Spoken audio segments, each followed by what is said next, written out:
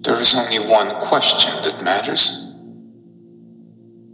Do you swear on your life that what you say is true?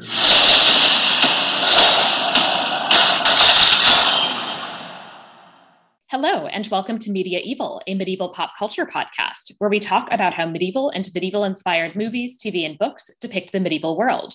What do they get right? What do they get wrong? And what do they tell us about how modern people see the medieval past? I'm Sarah Iftdecker, a medieval historian, and today I'm joined by fellow medieval historian Sarah McDougall to discuss 2021 film, The Last Duel. So Sarah, welcome. Thank you for joining me today. Thank you so much, Sarah. It's such a pleasure to join you on this fun podcast. Why don't you tell the listeners a little bit about yourself and about why you agreed to talk about this particular film? Okay. I teach history and a bunch of other basically law-ish things at John Jay College of Criminal Justice, the City University of New York. And I also teach at the Graduate Center where I coordinate the Medieval Studies program. And I've been there for many years. My expertise, I guess, is focused on France, but it's mostly things to do with law and women, and gender and criminal justice. I've done a lot of work on a sort of vaguely sexy things like marriage isn't always so sexy, but adultery and bigamy and illegitimate children who at least are, conceived in sexy ways if they're not always sexy. And so my interest in The Last Duel came mostly from being asked to come up with a class that would be interesting for a special group of transfer students who were coming in, mostly from community colleges, who have a special interest in criminal justice, which is, of course, many of the students at John Jay College of Criminal Justice. Right. And so I put together a class on famous trials, but I wanted to include medieval content. And so I was looking around for something other than Joan of Arc, just for variety. And so I knew about The Last Duel already, just from various things. I'd read about it here and there. And then I happened to see that the movie was coming out. And so I built a whole class around it. And I got together all of the relevant primary sources and translated them. And so that's kind of how, and all of that was last summer. Or no, 2 summers ago now, right? Or what is time? Especially in the pandemic. Yeah. What is time? Yeah, the summer before the movie came out was when I finished setting all of this up. And then I taught the class for the first time last fall during the time of the movie. And so incorporated seeing the movie in the class. Great. So you have spent a lot of time thinking about and working with this particular film. Indeed. Yes. And made this commitment before I had the chance to see the movie, of course. Yes. I also made the commitment to record this podcast before having seen the movie, which I'll just kind of briefly introduce. So based on a book by Eric Jaeger, is that the correct pronunciation? Do you know? It's the one I use, so I hope it's right. Yes. So based on a book by Eric Jaeger, which is, he is an academic historian, but the book is a bit more popular audience in focus. He's a literature professor, yes. That's right, yes. So he is an academic and scholar of literature, but it is, it's much more of a kind of popular audience work, which I read a long time ago, as a young medievalist. We have the film released in 2021, directed by Ridley Scott, who I'm just going to have to say at the outset, I personally feel has a poor track record with depicting the medieval past. As listeners of this podcast will know, because I have covered both Kingdom of Heaven and Robin Hood, not particularly positively. I mean, medievalists have a range of views on Ridley Scott in general, but I will, in case you need reassurance, I will tell you that a medieval historian who I will not name in case it actually may incriminate her was just telling me over the weekend that Ridley Scott is going to be filming something near where she teaches next week, something like that. And that she is torn between, considering the risks to her job and the amount of satisfaction it would give her if she were to find him and give him a piece of her mind. So stay tuned. Yeah, would I love to see that on film. Yes, and I teach a medieval at the movies course as well, and this semester taught both Kingdom of Heaven and Robin Hood in that class. So I, have spent a lot of quality time critiquing Ridley Scott. This film then stars Matt Damon as Jean de Carouge, Adam Driver as Jacques Legris, Jodie Comer as Marguerite de Thibouville, and Ben Affleck as Count Pierre d'Alençon. Also stars hairstyles. We can just go ahead and say there's some real choices that are made with Matt Damon and Ben Affleck's hair situation. So having written at length about this, yes, I concur. Yes. And I will just say among the many choices is just, I don't think I've ever seen Ben Affleck. In addition to the weird cut, I also don't think I've ever seen Ben Affleck as a blonde. And now you have. Now I have, and now I know why he doesn't typically go that route. I mean, yes, there we are. Yes. So at this point, we can move into the enumeratio or recap section, and I will just give a very brief overview of what the plot is, and then we can get into some more general discussion of the film. So the film, as it claims, is based on true events. It is centered on a, quote, duel or judicial combat between Jean de Carouge and Jacques Legris. And the combat is over an accusation made by Carouge and in this film by his wife Marguerite, that Legris raped Marguerite. We have that as essentially we open essentially by kind of indicating this duel is about to happen. We then go backwards, have the perspectives given on the events in question from Carouge, Legris, and finally Marguerite, at which point we then return to the duel itself, which I'll just, spoiler alert now, this is a spoiler-filled podcast. Carouge wins, etc. So let's just kind of get out of the way. Sarah, how did you feel about this movie? Well, as a person who studies the Middle Ages and who therefore feels some gratitude anytime anyone cares about or is interested in the Middle Ages, I began with much generosity and hope. And then as a medievalist, as a scholar, I was all kinds of deeply upset. And I want to return to that in a second, but I'll just add then finally, above all, as a feminist and as a human being and as a woman, I have no words to explain how frustrated and angry I was. And I returned from the movie, and luckily I was at a screening because I was writing something for Slate, and so they got me into the screening. So I was able to see it before my students did, and I had bought them all tickets to go. Mm-hmm. So I said, okay, you don't have to go anymore. You can see something else. In fact, I highly recommend that you go see something else. I no longer need you to see this movie for this class. In fact, I recommend that you don't.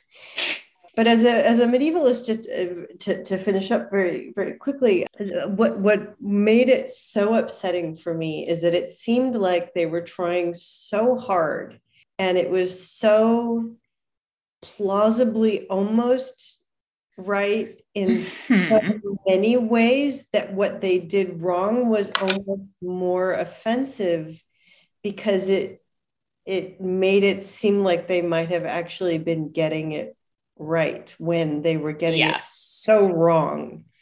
Like if it had just been a total fantasy, I could have relaxed in a way that this just it rubbed. Anyway, I'll stop there.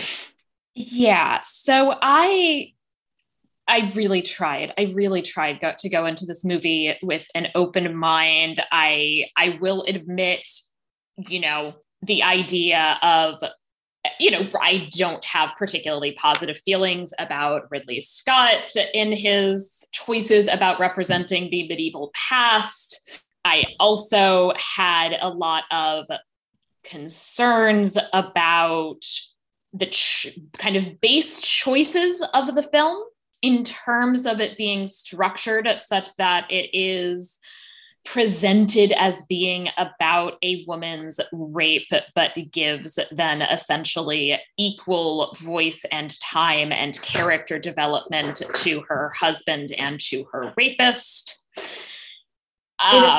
Worse than that, but yes. Yes. And to the extent even that based on things that I was hearing about the movie, I at least was hopeful that she was the lead of the film. Having watched this movie, I do not think she was the lead of the film. I think she is a minor character in a story about her own rape. And I am infuriated by this. As a feminist, there are additional reasons that I'm going to get into in more detail once we kind of get to some more of the kind of details that I'm also particularly enraged as somebody who studies medieval women and gender.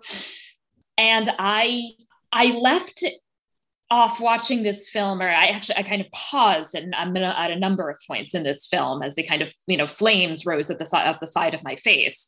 But I paused on a number of occasions. And then, during these pauses and during these moments in which I had then finished the film, I felt very confused because I felt like I'd seen so many positive comments on the film.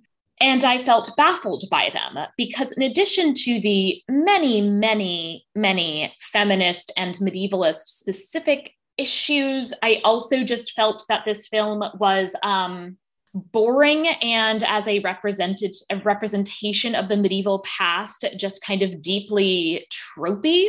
This movie is so gray. It's so, so gray. I don't know why it needs to be so gray.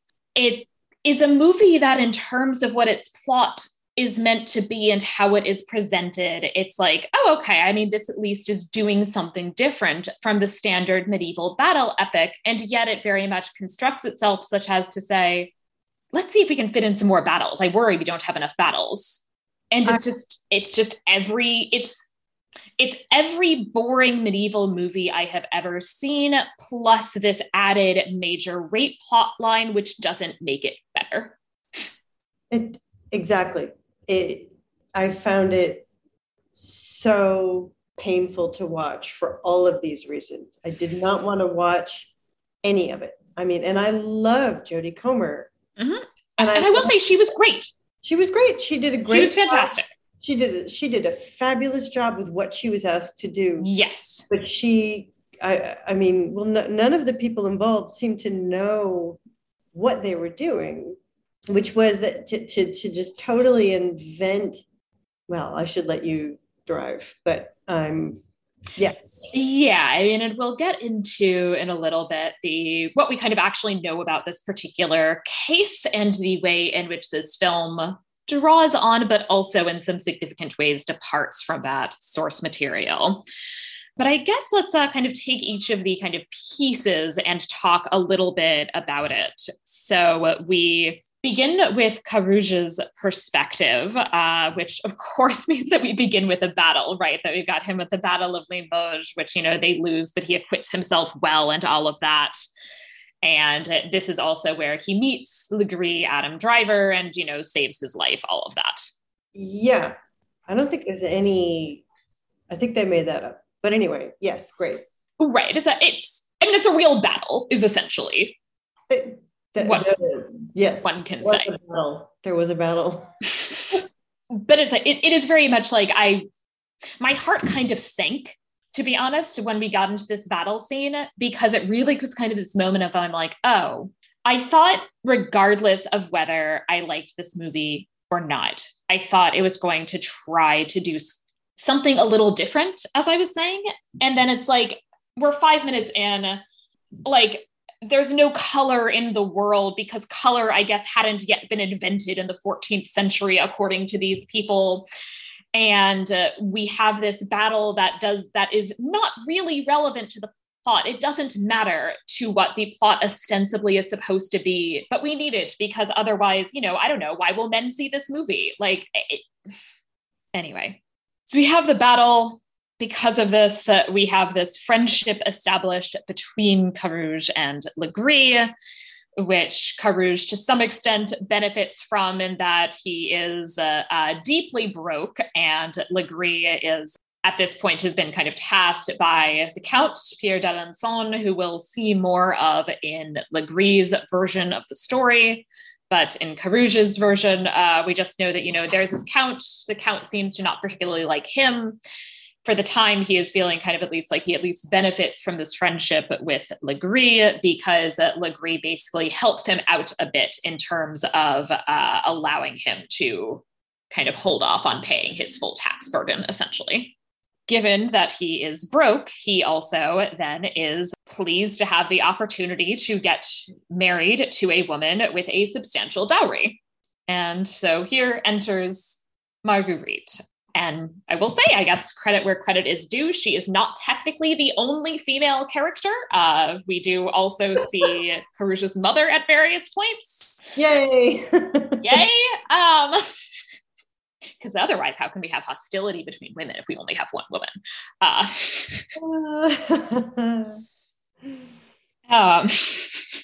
Carrouge is introduced to Marguerite.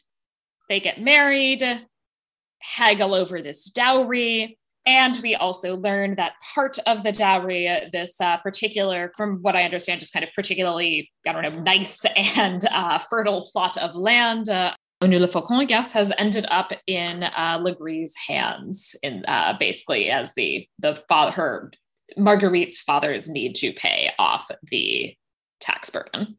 This then sparks conflicts anew. So basically, he sues the Count and Legree over this plot of land. The king denies his petition. And so we've kind of got this hostility. And so this is also where I get very, very annoyed. So because, Marguerite, they're married. She's finally, half an hour in the movie. She's a minor character, right? I was so busy being annoyed at what they were having her do based on either nothing or a miscomprehension of the material that I couldn't really figure out that measurement, but sure. Yeah, so in Carrouge's story, she kind of shows up and, I don't know, looks sad when he leaves for the war, and she seems like she's sort of half-heartedly attempting to give him advice about basically trying to be slightly more conciliatory to people who are in powerful positions. But she's very unimportant to the narrative at this stage, which is really fundamentally about Carrouge and his personal fortunes, which are going poorly. Like, he thought he was going to get his father's captaincy, and because he sued the Count is mad at him, so he gives it to Legree. That's what the story is about. It's about this growing conflict that Carrouge is having with like that Matt Damon is having with Ben Affleck and Adam Driver. That is what the movie is about. And then his wife is like sort of there. Right. And right. And so then, yes, that's version one. Yes. And, he then, has various assorted kind of wars, etc., comes back home where even the tapestries are gray in his gray, miserable house in this gray, miserable world. And now even his wife seems gray and miserable and upset. And she tells him that she's been raped. And he says, ultimately, asks her if she's telling the truth, and then says, yes, of course, I'll support you. I'm sorry, I wasn't here to protect you, and indicates that he will attempt to pursue justice. And now we get the truth according to Jacques Legris. And I just have to say, I understand conceptually what they were going for. Yeah, it's this like Rashomon thing. Yeah. Yes. But I mean, just go watch Rashomon. Don't go watch Rashomon. And also, even though okay, the one thing that I will say I was especially worried about that I don't think they did is that I was worried that in his version, they would present it as not being rape. And I think that for the most part, it's still, there are some issues, but it mostly still looked like a rape. It could have been worse, I guess. I don't know when you want to get into this. Yeah, we'll get into that in a moment. Just major trigger warnings, I guess, from this point on. But I still just fundamentally, the idea of making a film where a central plot element is a rape and the perspective of the rapist is represented as fully as that of the woman he raped, I just fundamentally, I think that is a bad choice. I think that that's not something it is like, I see what they're trying to do, and I'm not sure it is possible to do well. Based on this movie, it certainly was not here. I don't think it can be done. No, that's right. So Legris' perspective is that, he's got more parties and orgies, and yet it is still so gray and miserable. Oh my God. So basically, his version of the story is he is being nice to Carrouge, even though he's boring, or as Ben Affleck, as Pierre Alençon says, he's no fucking fun. Meanwhile, Legris is a lot of fun because he joins the Count in participating in the just like straight up orgies that they just have in this household, because there are a lot of orgies with a lot of nameless women. I mean, of course, that makes perfect sense. We also learned that Legris can read in various languages, which is presented as being something the Count finds very impressive. He was being prepared for a career in the church, which he did not feel ultimately was something that he was suited for. He is also, given his assorted linguistic and numerical skills, put in charge of the finances. We've got a lot of Legris and the Count mocking Carrouge for being kind of boring and rigid. We see from their perspective, Carrouge's essentially, this relationship deteriorating as Carrouge kind of loses it, attempting to confront them on various occasions. We have then this episode where, we had this, reconciliation, right, between the two men, which we did also briefly see in Carrouge's part, where then in Legris' part, it includes this extended conversation about literature with Marguerite, where they are presented as bonding, which I did not like as a choice. I did appreciate the slight nasty comment on the fact that that neither of them liked Romance of the Rose, but other than that, did not like that scene. And Legris, as he presents himself, increasingly has developed this infatuation with her. He then shows up at her home, confesses his love to her, and indicates that she must love him as well, and that her husband can't possibly sufficiently appreciate her. then we have our first representation of the rape scene. So she does repeatedly say no and runs and attempts to fight him off and attempts to call for somebody, but none of her mother-in-law had gone off with all the servants, so nobody's in the house. Where the scene made me uncomfortable is that there are some very subtle differences in the sounds that we hear Marguerite making, which is then also, I would say, further emphasized by the closed captioning, in case you are wondering, because I watched this movie with the closed captioning because I am 90, so I watch everything with closed captioning, and that many of her sounds are described as moans. Oh, that wasn't a moan. That noise I just made was not a moan.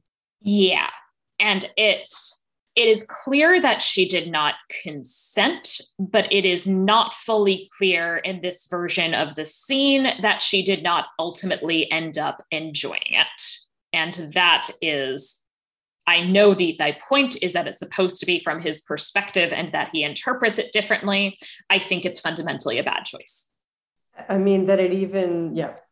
It is not as awful as I thought it was going to be, but it's not good either. And this is also the moment where I will kind of first mention that. So in the marketing for this film, they really presented themselves as if they were making this big feminist statement. And in addition to the fact that for various reasons, when I think of big feminist statements, I don't think of Ridley Scott, Ben Affleck, or Matt Damon for a variety of reasons. And I will say they did hire a woman who wrote Nicole Holofcener. Yes, I hope. Who wrote Marguerite's part, from what I understand.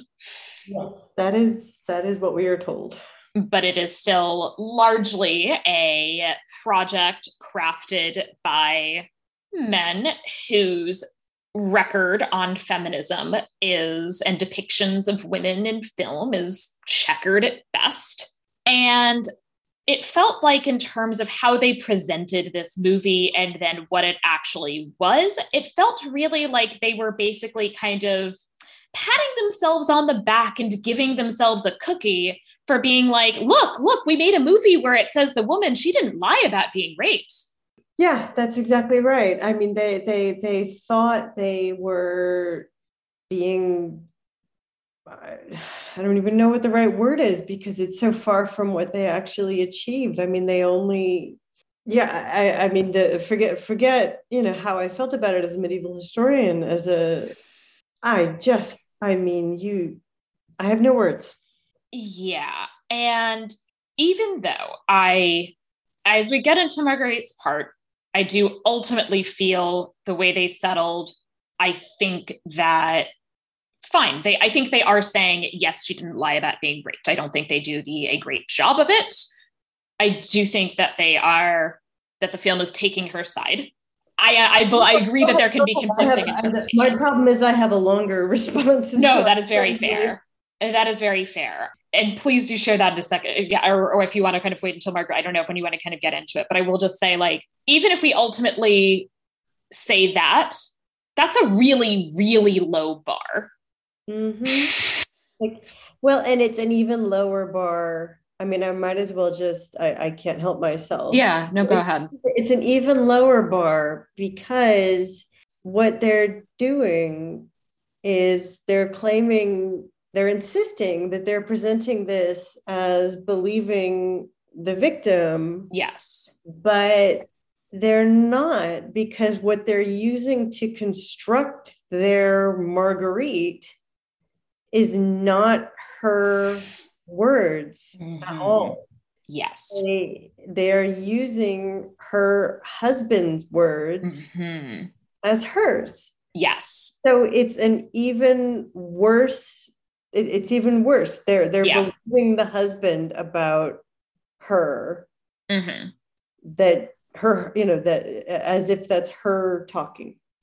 Yes. And so what I said, I meant in the perspective of, like, within the universe of the film. Right. once you know that backdrop, it becomes, you're absolutely right, far, far more problematic, because when easily, and I think now I'm actually kind of paraphrasing you and your Slate article, one could easily have written a story that instead was, say, about her as this pawn in a false accusation that her husband made about her. Which people have done. And at least that doesn't doubly, conceal or doubly project or doubly something. It doesn't pretend to be putting words in her mouth. Yeah. But it doesn't pretend to put it doesn't put words in her mouth while pretending to be her speaking. Yeah. So the way in which it kind of takes her husband's words now as her own, I fully agree, is really messed up and deeply problematic as a choice. And the idea that they're then saying, like, look, we did a feminism, honestly then bothers me even more. Yep. Yes, we see that, Legree insists then subsequently that obviously they loved each other and this was consensual. Pierre basically says, the Count basically says, like, basically says, like, yeah, sure. I mean, I don't care, but, deny it ever happened. He also says, don't worry, I'll just, say that you're good. I'll just rule in your favor. But Carrouge appeals to the king and requests this judicial combat. The other loophole that Legree could take advantage of is that he has taken minor orders, right? That he technically does count as a cleric, and so he could be tried in an ecclesiastical court. I will also note the scene in which he is communicating about this. I found hilarious. Not because the content was funny, obviously, but because it just felt like they just put into the mouth of who was this person that he was supposed to be talking to? Was it a lawyer, or was it actually somebody who is who's an ecclesiastic with some authority? So there's a couple of different conversations. One is with someone who actually was one of his lawyers. I think that's what it was. Okay. So they put into the mouth of his lawyer all of these things that just clearly read like they are copied verbatim from like an academic lecture about medieval law, of just like, did you know that clerics and minor orders are actually disproportionately represented in rape cases, or like, and like, did you know that rape is in fact not a crime against a woman? It is treated as a property crime against a male guardian. And wouldn't that be interesting if it were true? But anyway.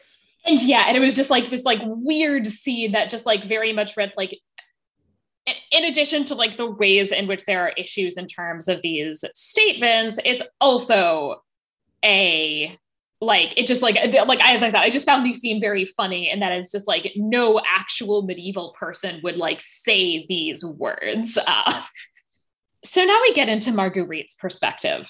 And okay, as we started off, I audibly, in my house alone with my dog and cat, said, are you fucking kidding me? Because the men both get this some amount of backstory, and we see other things that they have in their lives and things that they are doing, and we get some sense of what they care about on an everyday basis.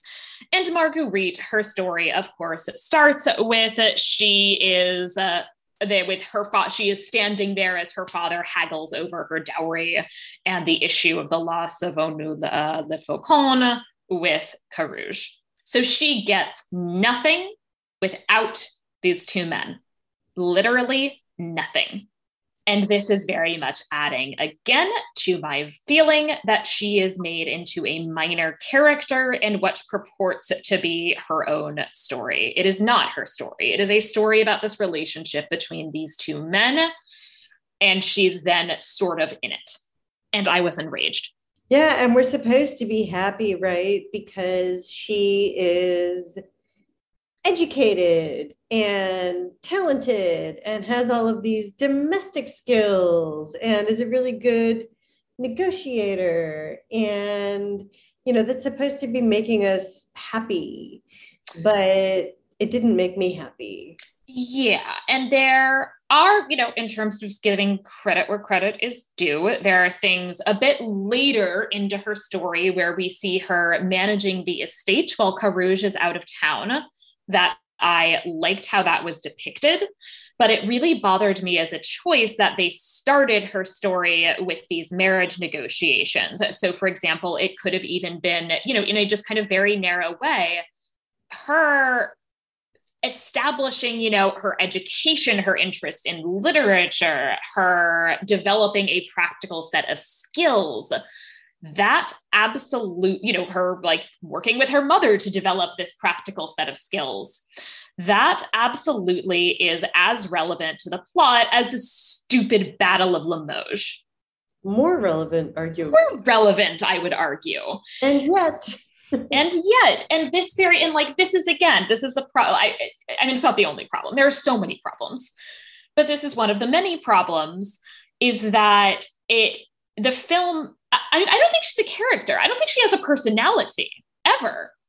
I mean, and I will say, again, I think that Jodie Comer is absolutely doing the best with what she has given. I think to the extent that this character has a personality, it is coming out of like Jodie Comer's facial expressions and mannerisms, and she is doing an excellent job. Oh, absolutely. She was amazingly good at this horrible thing. Yes, but this woman is given no real meaningful kind of attention to her backstory or her character or her relationships. Like, we don't even know about her relationship with her father, even, another man, to be sure, but at least, a man who was like previously in her life before getting mixed up in this whole situation. We don't know about her relationship with her family. It's just like, it very much feels like they're, even in the part that's supposed to be about her, that fundamentally they're not interested in her, and that they are fundamentally more interested in these stories and characters of these two men who have much more clearly defined personality traits, and we know much more about their lives. That's right. We do see also an array of vaguely in addition to the obvious rape, we see an array of vaguely unpleasant sex scenes, which essentially are, her and her husband having sex. At the end, he, says, "I hope you enjoyed yourself." And she kind of says, deadpan, "Yes, of course I did. It was excellent." So, they're all, as I said, vaguely unpleasant. We get a sense from her perspective of what these encounters with Legree have looked like, which is that basically she, has assorted conversations with women. They are basically, so she has these conversations with other women where they are talking about Legree. Her overall impression seems to be that, sure, he's handsome, but he seems like he's a jerk. Sorry, I'm really struggling. It's hard to talk about. And I mean, this just reflects, like, it's bad enough having to watch these events once, but having to watch 3 times. I mean, by the 3rd time, you're just like, oh no, please, especially since the whole time you know what's coming. Exactly. And and it's just, again. Yeah, I mean, this movie really is just like, it has such an intense feeling of impending dread. And like, once again, to repeat trigger warnings, like, if you struggle with depictions of sexual assault, like, absolutely do not see this movie, because you have to watch it not once, but twice. So like, certainly doesn't help. We've also, it's like, we've got this, like, I don't know, metaphorical, like, horse rape scene, which I'm just like, why? The whole thing is just, yeah. So she gets raped in this version, and yes, and here it is. I would say, even, as I said, I think it was clear she didn't consent in the first part, but here it is certainly more brutal. It is very clear that she is not moaning. She is sobbing. It is a very, very hard to watch scene. all the more because you've already seen it and now you have to see it again, but it's just like a teensy bit worse. The other thing that I want to make sure to note about the overall choices made in Marguerite's part is that I don't understand why this film needs to insist on any relationship she has with other women fundamentally being about conflict and hostility. She's got one female friend. This female friend then, because she one time said Legree is handsome, then says, clearly you weren't actually raped, and says things to that extent at the trial. Her mother-in-law is just gratuitously nasty to her all the time. I think there's maybe one scene in which, like, on a really, really technical basis, maybe it passes the Bechdel test. Like, if you say talking about a pregnancy kind of does, because it's about technically the pregnancy and and they don't actually mention the husband. And like, that's the best we can do. And yeah, I wouldn't even give that credit because, of course, producing a child for the husband. So right. Yeah, exactly. And I think with the context, certainly it does not deserve to be considered to have a pass. We also get the added detail in her scene that her husband responds with much more hostility and physical violence when she tells him about this rape, that he actually is basically like choking her. She also, of course, has the line saying, "I have no legal standing without your support," which isn't true. Talk more. And we get also this extended court interrogation scene where she's accused of having found Legree handsome and is told that because, as we've kind of like put in the seeds of this earlier, oh God, I wish I hadn't used that word, but I guess I'll go with it, of the fact that she, according to, as they're presenting it, this, conception theory, she cannot conceive without having had an orgasm, and giving the timing of her pregnancy, that raises questions about whether she had an orgasm during this rape, according to the people examining her. And is also told that if her husband doesn't win this judicial combat, that she will be burned at the stake.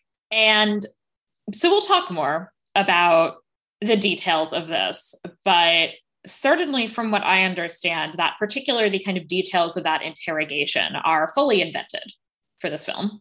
Yeah, it's a modern American style procedural. So it couldn't have happened like that in the Middle Ages. Yes. Not modern America.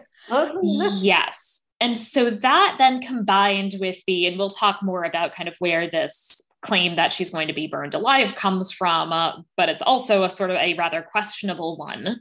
All of that together, to me, feels very much like this movie is doing this thing that I feel like a lot of tropey bad medieval movies do, where they need to kind of put in all of these things where they're like, look, women, look, things were even worse back then. Look, you should think you're lucky that, now you're going to get exactly, in fact, this cross-examination if you, bring forth a rape accusation. But hey, at least they're not going to burn you alive if you, if you say, if it turns out that your rapist isn't found guilty, like, look how good you have it. Look how good it is for you.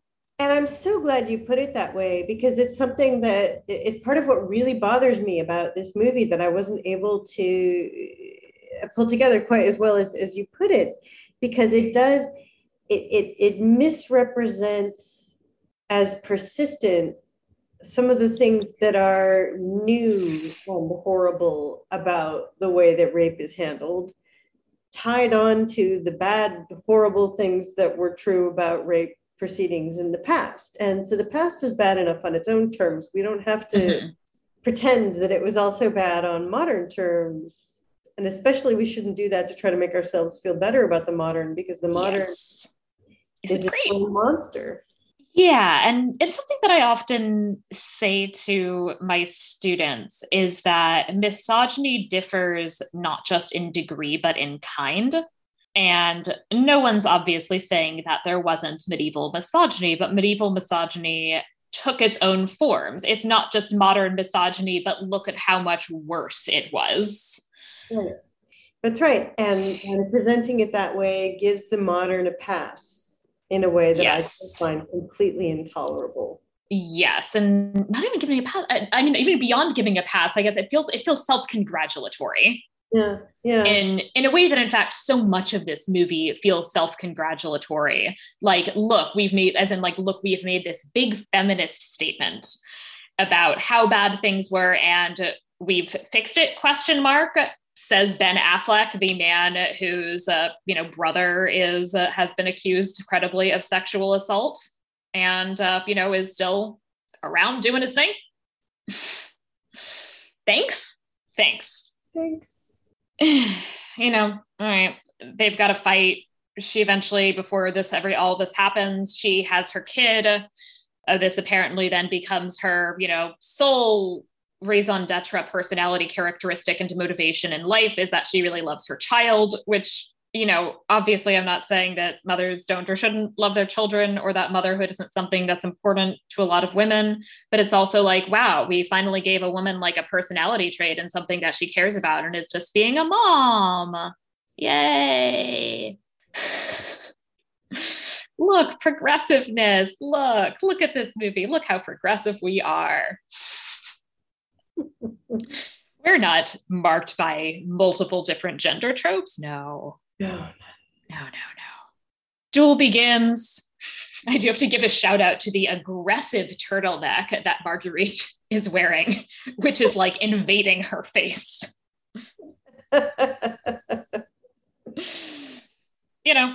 It's a fight. They set it up so that it can go as long as possible. We cut to, what I will say, Ben Affleck is very funny in this movie. He's clearly our like sort of comic relief, snarky Duke character. We've got a number of kind of cuts to Ben Affleck during the fight, making like sort of bitchy comments. There's that. Fight continues. Eventually, Carrouge wins, gets the other hand, tries to get Legree to confess. Legree refuses, says, on pain of my soul, I swear there was no rape. Carrouge says, then, you shall be damned, and stabs him. Yay, I guess. Duel ends, corpse dragged through the dirt, as one does.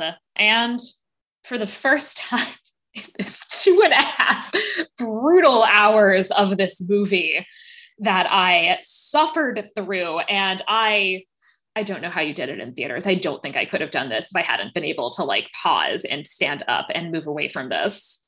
Not to mention in the middle of COVID, my first time and the guy in front of me, never mind. Let's go. I'm so sorry. I'm so sorry. I'm so sorry. And I'm so glad I did not see this in theaters. Anyway, we finally see our like 3 seconds of color because, she's happy, I guess now it's green and she's playing with her kid because the only thing she cares about is motherhood. Well, no, she's happy because her husband's dead. I mean, it's... Oh, is he dead? Is he supposed to be dead already? Yeah, he's dead. Oh, because he wasn't there, but then afterwards it says that he, fought and died at this point. Oh, so he's dead. He's supposed to be dead already. Okay. I will say the positioning of the title cards in this film, I found aggressively confusing in addition to like all of the other problems. It was like, there was all of these things where it's like, now we're going to have a title card that says like Scotland 1385 or whatever it says. And it's like, but okay, but wasn't the previous scene also like, wasn't the last 2 minutes also in Scotland in 1385? So why are we first getting the title card now? Anyways, that was what I thought. That at the end, it did not occur to me that he was already supposed to be dead. Anyway, we're told he eventually fought and died, quote, in the Crusades.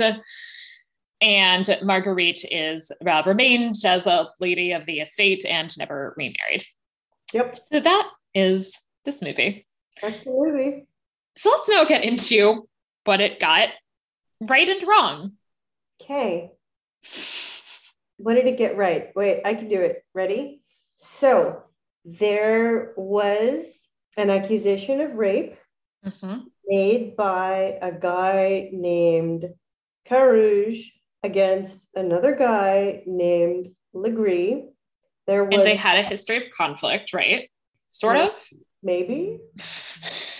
And I think the the property dispute thing was Maybe. based on. I think so. Maybe. Okay. I wouldn't know. I mean, it's not that. Oh, okay. Maybe. Carouge had 2 wives. The second wife, Marguerite, is the one about whom there is this rape accusation. Mm-hmm. There is a trial by combat. They did fight. Carouge did win. Carouge did kill Legree. And then eventually he died, and Marguerite lived until, I think, probably 14, 17, 18. I can't remember. Yeah, I think that sounds right.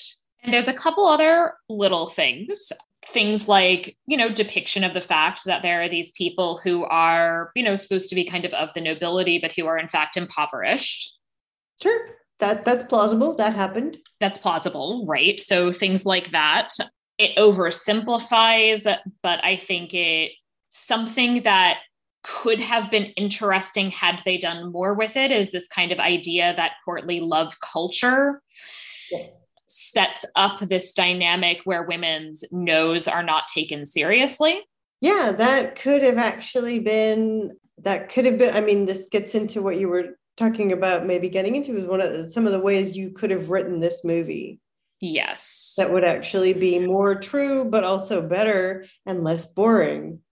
Yes. So there's that element. Props to showing a urine chart. Anybody who brings in what is actually fascinatingly wonderful about medieval medical practices. Mm-hmm. I mean, yeah. So when there was a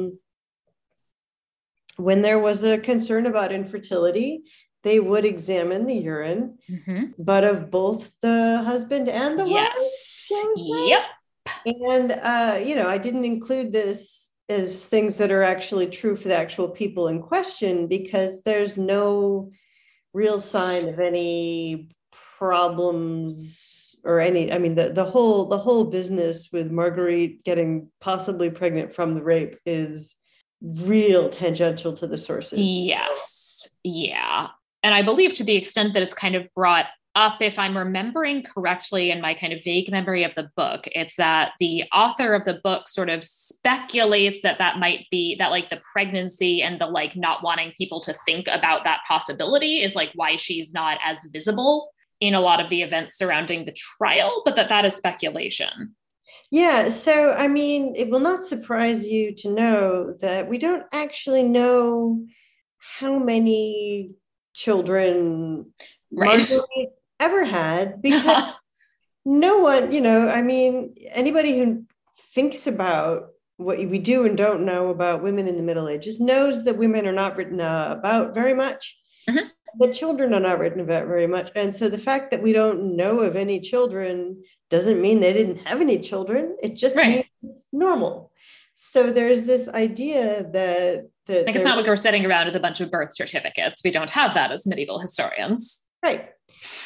So we have no idea how many children Marguerite and Carouge may have had. Mm-hmm.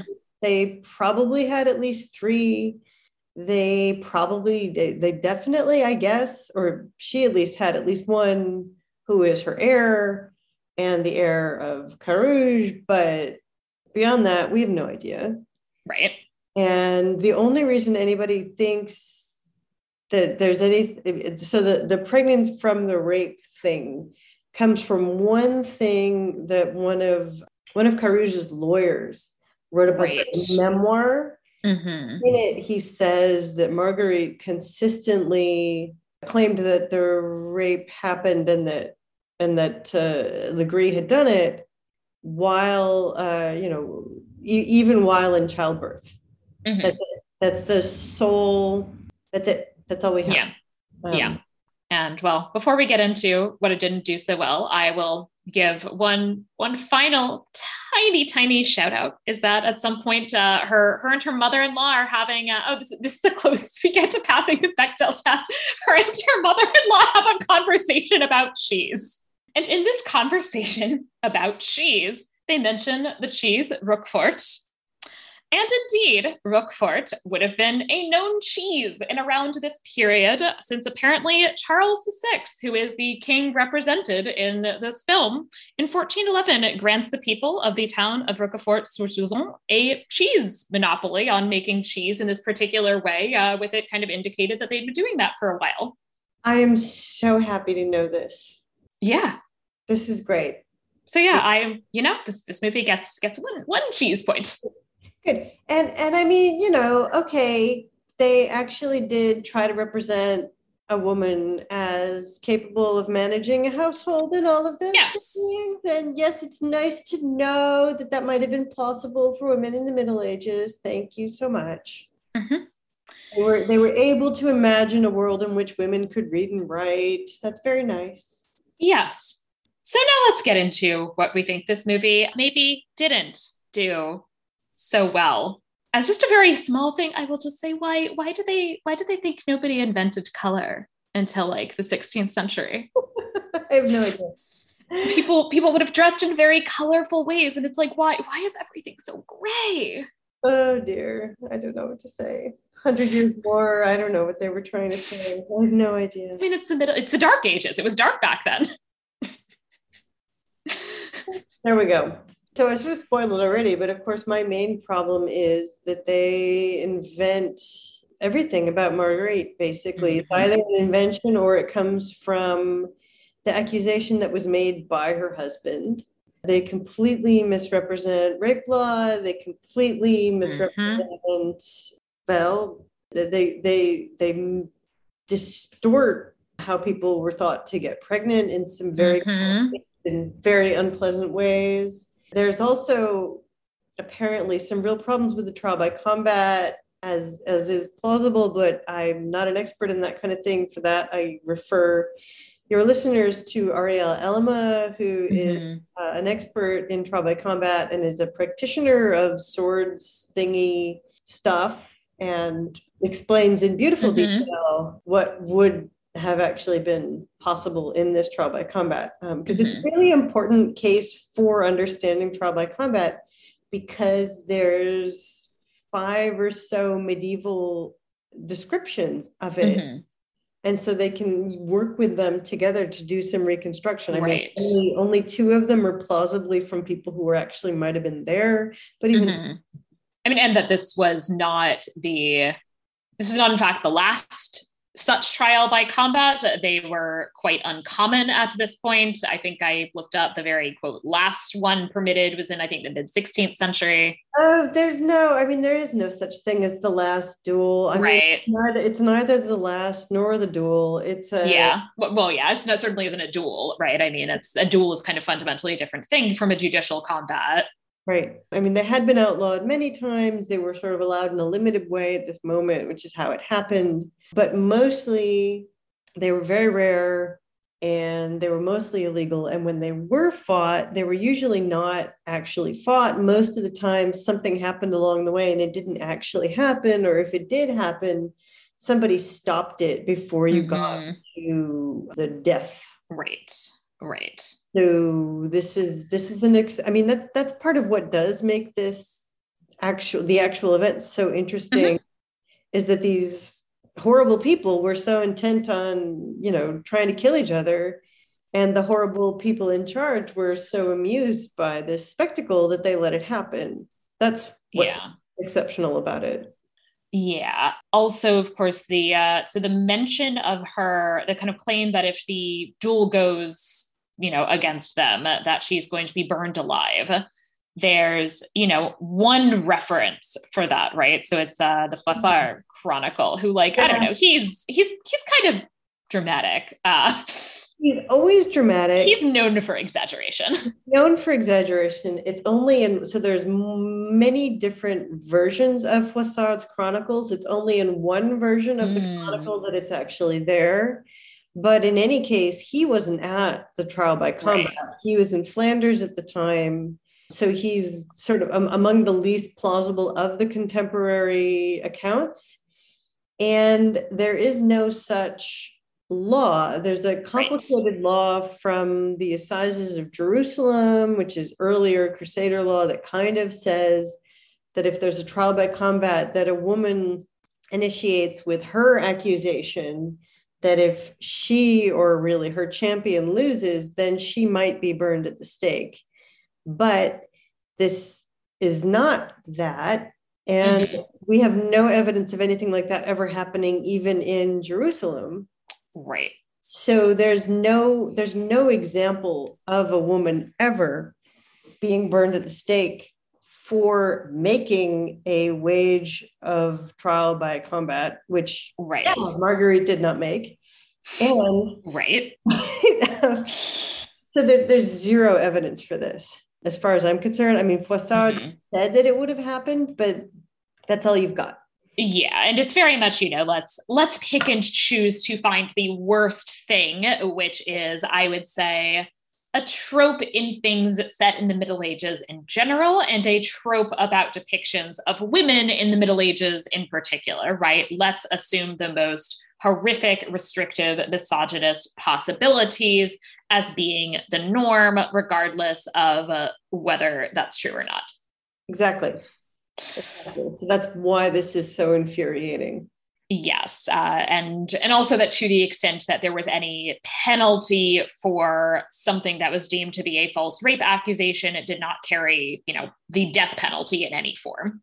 No. I mean, so sometimes there is an idea that if you make a false accusation of any kind for a serious crime, it's that there's sometimes a threat that you could be executed, maybe plausibly, but I mean that doesn't mean that anybody actually did it. And certainly for the specific case of rape, there's no.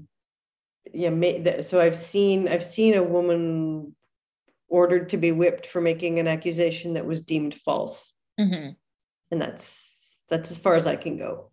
Right.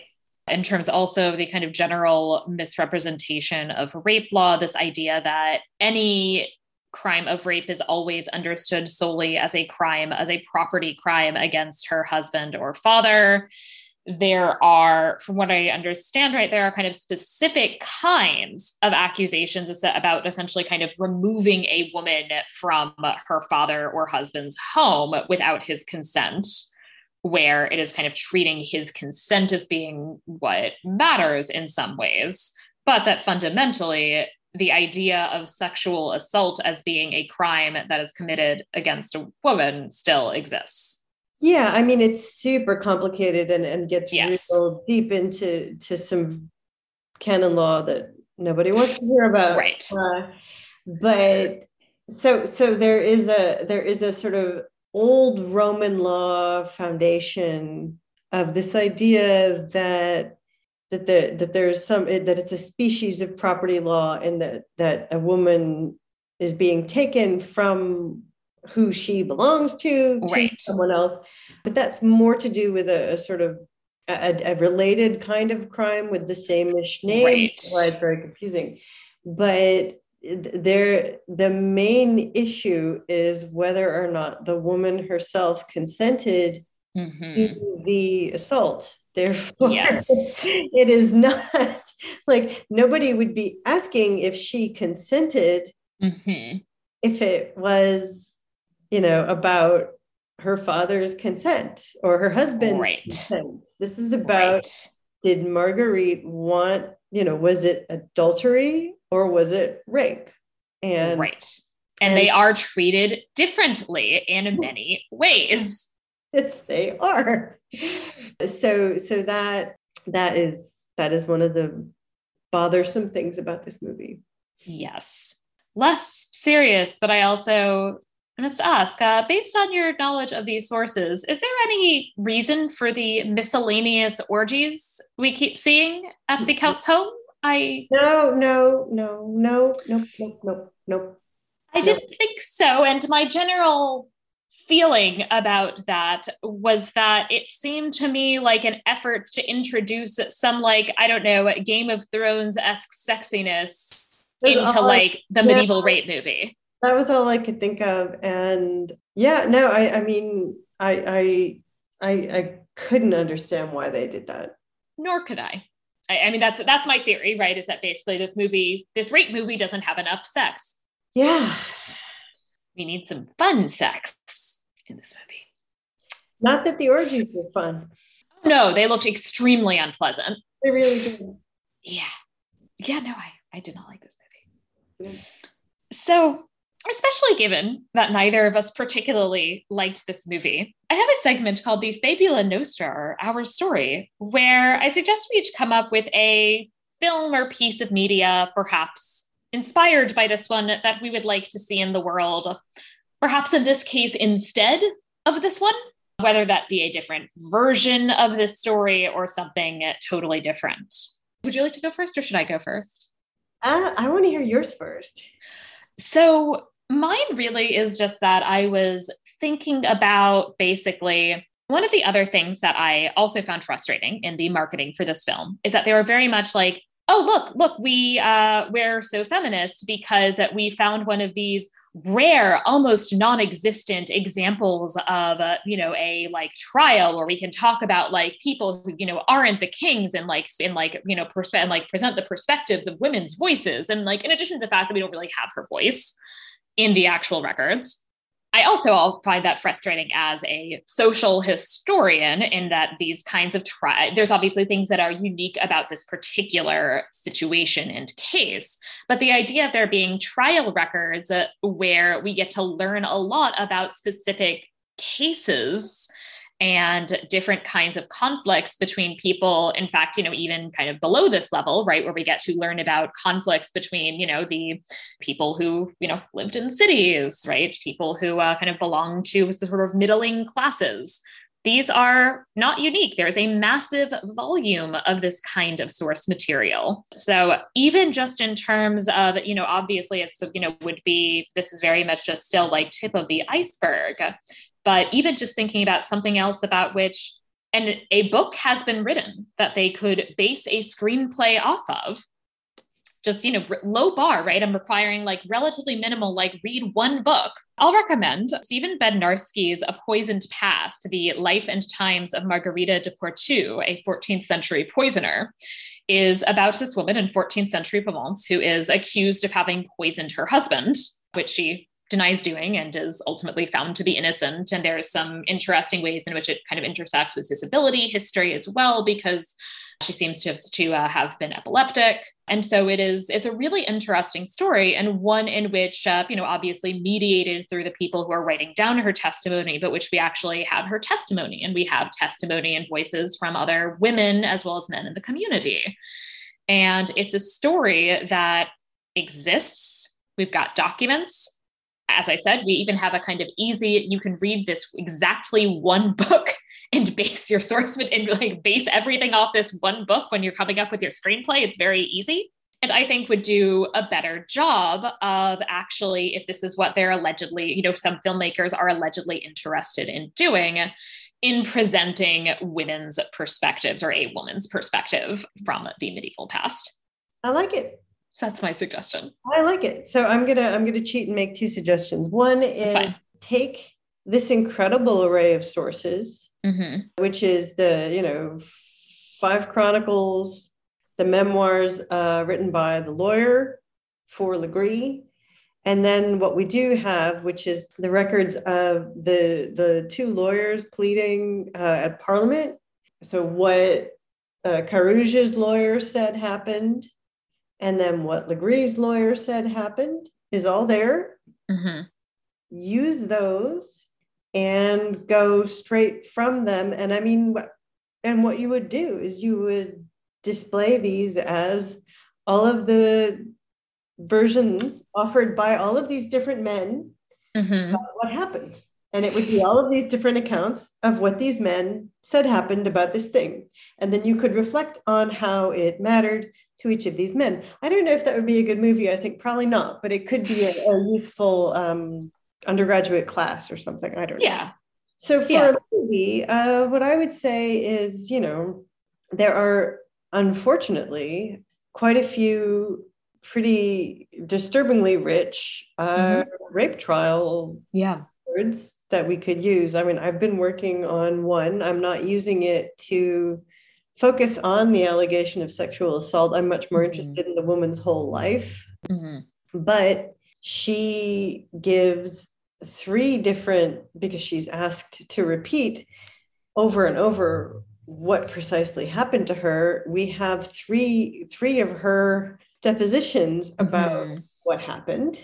And so all of these kinds of things are there in medieval sources. And yes, I am suggesting that a married woman, was making a rape accusation. But how could that be? Because anyway, They have no legal standing without their husband's support, I thought. support. So how could it possibly? It's sort of roughly plausible that might have been the case for a noblewoman in Normandy and Normandy only. But anyway, regardless. So that's what. Like, by the way, just to say, like, women bring cases like to court all the time. All the time. A range of cases. A range. Both criminal and civil, including, by the way, against their own husbands. Yeah. So yeah, there we go. Yeah. No, I think that's an excellent suggestion. Thank you. So at this point, we have the section that we call the estimatio, or rating, where one can rate this film on a scale of 1 to 5 based on whatever subjective criteria we see fit.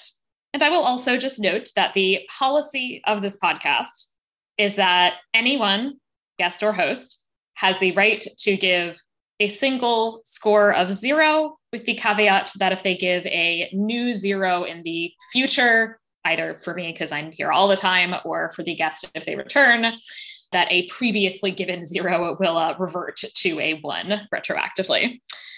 So with all of those caveats in mind, Sarah, how would you like to rate this film? I will give it a 1 because I have actually seen a worse movie. Congratulations. Thank you. I'll tell you what it is. It's called The Advocate. I'm telling you that now just to make sure that now that one you know not to watch. Yeah, and it's not, and is that medieval?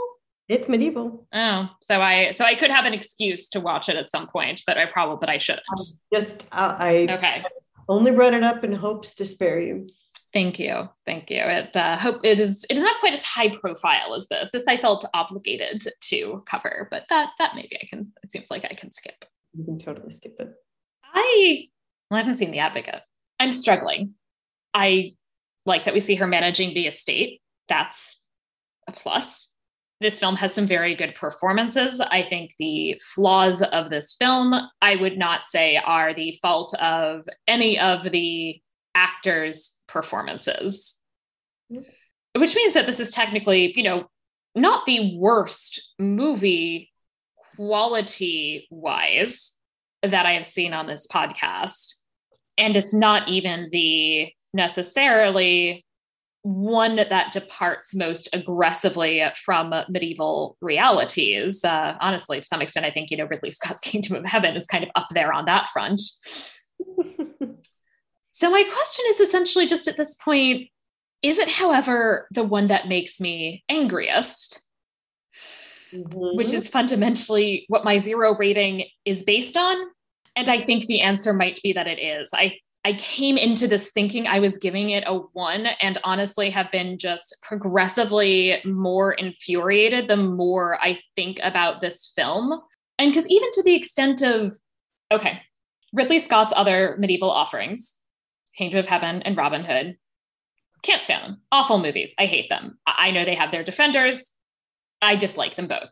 Those, at least, however, are movies that I find useful in various ways to teach with, in that they, I think, as is something like, Braveheart, for example, which I also don't like, which they say interesting things, right, about tropes about the medieval past, which this does as well, but with the exception that I don't think I could ever responsibly teach this movie, just because I would be so concerned about the extent to which, the rape scenes are just so graphic in the sense that, it's just like, it is very clear what is happening and it's horrific and you have to see it twice. And offensively so. Yes. I mean, if you're heading towards a zero and if the grounds is anger making, then I can join you in that. I think combined with anger making and the fact that I think given how triggering it could very easily be, I don't think I could even responsibly use it as a teaching tool. No, I'll say I teach the sources. I don't teach the movie. Yeah. And I tell people not to see the movie. Yeah, I could see potentially, like, with an immense amount of trigger warnings, putting it on a list maybe of optional films at most. I'm not even sure I do that, but I know that I have students who are, interested in talking about sexual assault in film. And so given if they're like willing to go into that, I would potentially say, like, this would be a film that if you, can handle it and wanted to watch it on your own and incorporate it into your paper, you can. But I would never feel comfortable requiring this film. And so I think given that, I am giving this movie a 0. Yeah, no, that sounds right. Sounds right. Yeah. So Sarah, thank you so much for coming on to have this cheerful discussion. Yeah, I'm so sorry for having made you re-experience this film. I assume you did not actually rewatch it. Oh God, never. Yeah, I will say again, I'm not sure I will ever. I don't think I'd ever watch this again. I think it is too disturbing. Never. Yeah. So Sarah, yes, thank you again for suffering through this with me. Are there places where the listeners could find you on the internet?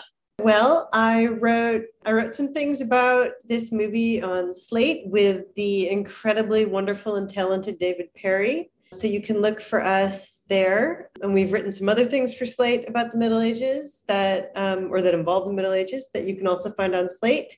I spend too much time whining about things on Twitter. It's not really, you can follow me there if you want. There's no real need.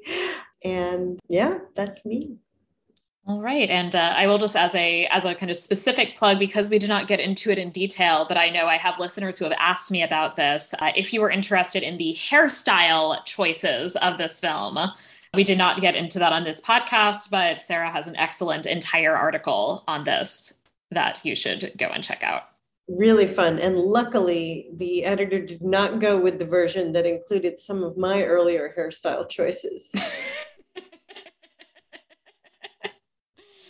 We've all had those moments, especially perhaps those of us with curly hair have had those moments. Know it all. So if you have enjoyed this podcast, please subscribe in your preferred podcatcher app and rate and review Media Evil. I'll read new 5-star reviews in future episodes. Please also follow the podcast on Twitter at Media Evil Pod and join the Facebook group. And you can find me on Twitter and Instagram at Sarah Iftecker. If you have any questions or suggestions, I'd love to hear from you via email at media.evilpod@gmail.com. So Sarah, thank you again. Thank you. And thank you all for listening to Media Evil. Bye. Bye. The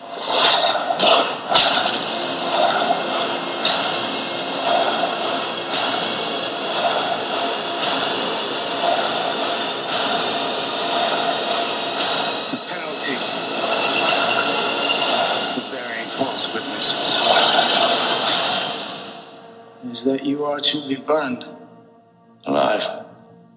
I will not be silent.